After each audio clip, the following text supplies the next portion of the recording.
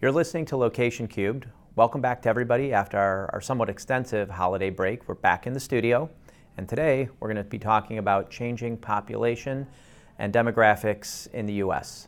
But before we get to that, if you like what you hear, please hit the like button like you're an Uber driver that just took a 300-mile round-trip fare and didn't get a tip. Must have been my daughter in that Uber. Very well. Could very well be. What are we going to talk about? We're talking population and changing demographics. Right. It's something that I've been hearing a lot of, and I know you have too.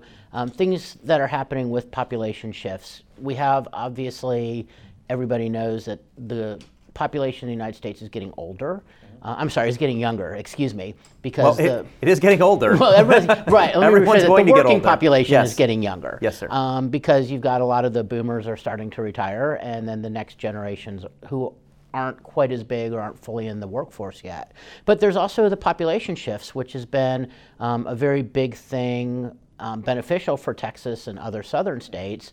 And so want to talk a little bit more about that and what that's going to ultimately mean for real estate in different markets. And what we're really seeing is shifts from what have been some traditionally robust population centers. So just in terms of states, California, Illinois, New York, those tend to be the states that are losing population, and then where are those populations migrating to? Well, they're somewhat through the Smile Belt, and I'll include Florida in there as well. So it's Texas, it's Florida, two states that are sort of leading population growth, as well as Tennessee, Georgia, North Carolina, Arizona. Mm-hmm. Yeah, I mean, so again, you're really thinking of the Smile Belt plus pulling Florida in as well. And do you have any insight as to numbers, like how many people are leaving or what types of percentages of the population? I don't know that we've seen percentages. I was at an update in the beginning of January, just sort of like from a distribution perspective. Let's say there's 1 million folks that have left aggregate over the last year, the first three states that I had mentioned, New York, Illinois, California. More of them are moving to Florida and Texas, and then the other states. So it might be that Florida and Texas are taking like 60% of that or 70%, with the other states then taking the balance in no particular distribution. Texas is one of the net gainers, though. Right. I mean, does lead in gainers. I think in terms of shrinking population, it's either going to be any of those three, and it kind of depends on how you're counting noses and when you were counting and things like that. But I mean, what it means for, let's just take DFW as an example, because we see tremendous population growth and economic growth in our market. Well, what does that mean? What strain does it put on resources, right, or on supply? What opportunities does it create? Absolutely. Yeah. So let's start with the obvious. What are some of the strains that we're seeing? Because I feel like we're already seeing that, because I don't know numbers specifically, but I know half the people on my block now are not from here, and you're not from here a little bit more recently than me. And no, I'm from here now. Okay, but not that long ago you weren't. Yes. And got here as fast as I could. I get it. And the same thing with a lot of people in your neighborhood. So what have you seen, even in the last 3 years, has been some of the strains? Well, I mean, as it relates to real estate, I mean, you do see strain on resources. We've talked a lot about supply chain when we've had some other guests on. We've talked about those issues. You try to put up X number of roofs in a very compressed period of time in order to meet the demand for housing. There is naturally going to be a shortage, right? Whether that's going to be in lumber, in concrete, and then in labor to actually construct, right? Those assets. So when you bring skilled labor in, and I'm going to say white collar labor, into a population. So if Toyota drops another 10,000 jobs into our market, they have to live somewhere. Right. The people who are moving with that entity or moving with that company. Right. It's not carpenters, plumbers, and tradesmen that are moving into the Unfortunately. market. Absolutely, unfortunately, and already an industry where there's not enough folks going into the trades. Right. So now you take a labor market that is already stretched and you stretch it further. You only have so many hours in the day and so many pieces of lumber that can be used to construct housing. And I think that shortage is one of the things that we're experiencing right now. And what's it going to do when you have get worse? Well, as you have limited labor and limited supply, but increased demand, price goes up. right. So, is that to a certain extent what is leading some of the increase that we're seeing in housing prices in the DFW market? I mean, I think there's a couple of factors there. That's one of them. I think the fact that people coming from California, Illinois, New York, housing prices are generally, historically, have been much higher there. And so people are selling their house and coming to Texas and going, wow, I can buy a lot more. This is a great deal. And so that's driving up prices. But what you end up with, unfortunately, is people coming in and buying up houses that are maybe closer in, driving up houses even in, say, second ring neighborhoods to where, from an affordability standpoint, which is, just nationally has been tight for younger people to begin with, is getting crazy. Yeah. And so people are having to, you live way out north, I live way out northwest. People are moving well beyond where we're living in order to afford houses, which then puts strains on the resources there in terms of, water infrastructure and electric infrastructure, the roads, et cetera. And so it's, it costs a lot to try to catch up, let alone trying to get ahead.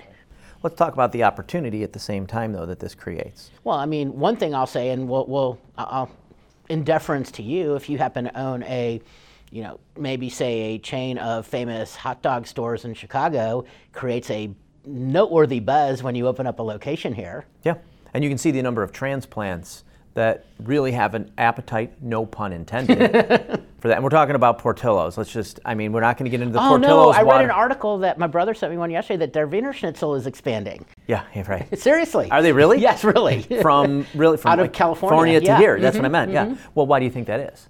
Because folks from California are funneling into Texas. Right. That giant sucking sound that we used to hear about that Ross Perot said, it wasn't coming from Mexico. He was off by a few hundred miles. It was coming from Texas. Right. But I was referring to Portillo's. So. Yeah. So, yes, you are referring. We're going to do our blind taste test on an upcoming podcast. Go Whataburger. We're going to do our live stream. I'm not even going to pretend I didn't hear that. We're going to do our live stream and get into that. But you look at brands like that, why are they relocating? I shouldn't say relocating. Why are they opening up locations in Texas? Well, there's clearly a demand. Right? And you look at that location that opened in the Colony. I waited in line for 2.5 hours. And I waited in line for 70 minutes for takeout to get in the store. And I was out that way at Shields last night, and guess what? That line was still all the way down the Parkway and had backed up the Rayburn just for people to get into a drive-in lane to get hot dogs, right? But you're talking about folks who come from another market and are committed to that brand. They want something that's kind of reminds them of their home, so to speak. But the fact is, as the owner of the restaurant and other businesses that have expanded here, it's not just a matter of attracting the people who come from where they're from, who are loyal to the brand, but it's also the population has increased so much. There's so much more demand in general for everything. Absolutely. Take HEB, for example, coming up to Frisco and the Colony from San Antonio. And I understand, I haven't been to their store yet because I'm kind of partial to Central Market, which is also HEB. No endorsements. But I heard it's crazy. Yeah. No endorsements, Mr. Portillo's? No, it is absolutely. I'm going to mention Portillo's literally on every podcast until they start liking our podcast and following it. That's my mission there. But yeah, certainly. But look at some of the other, I'm going to say, opportunities and I guess I would say incentives that municipalities are offering leisure and lifestyle brands to come into their market. You think I live far north in Prosper. Not going to be very far north for very much longer as the center of the Metroplex continues to expand up the DMT. Right. PGA headquarters now in Frisco. Universal, and there's whispers of other theme parks that might be very complementary to that brand opening something as well. New luxury hotels, high rises. I mean, Frisco is the new Plano, and folks are saying Salina is the new Frisco. That expansion just continues, and then when you have some of those leisure and lifestyle brands coming in, providing a better quality of life for your people, I mean that's very impactful, and then just has an accelerating effect on that growth. Well, we've been talking about a lot of retail. Let's talk about more from a straight up real estate perspective. Let's say industrial and office even. We know we're spinning off a podcast series, which may or may not have launched by the time we've done this, where we're going to be talking a little bit about industrial.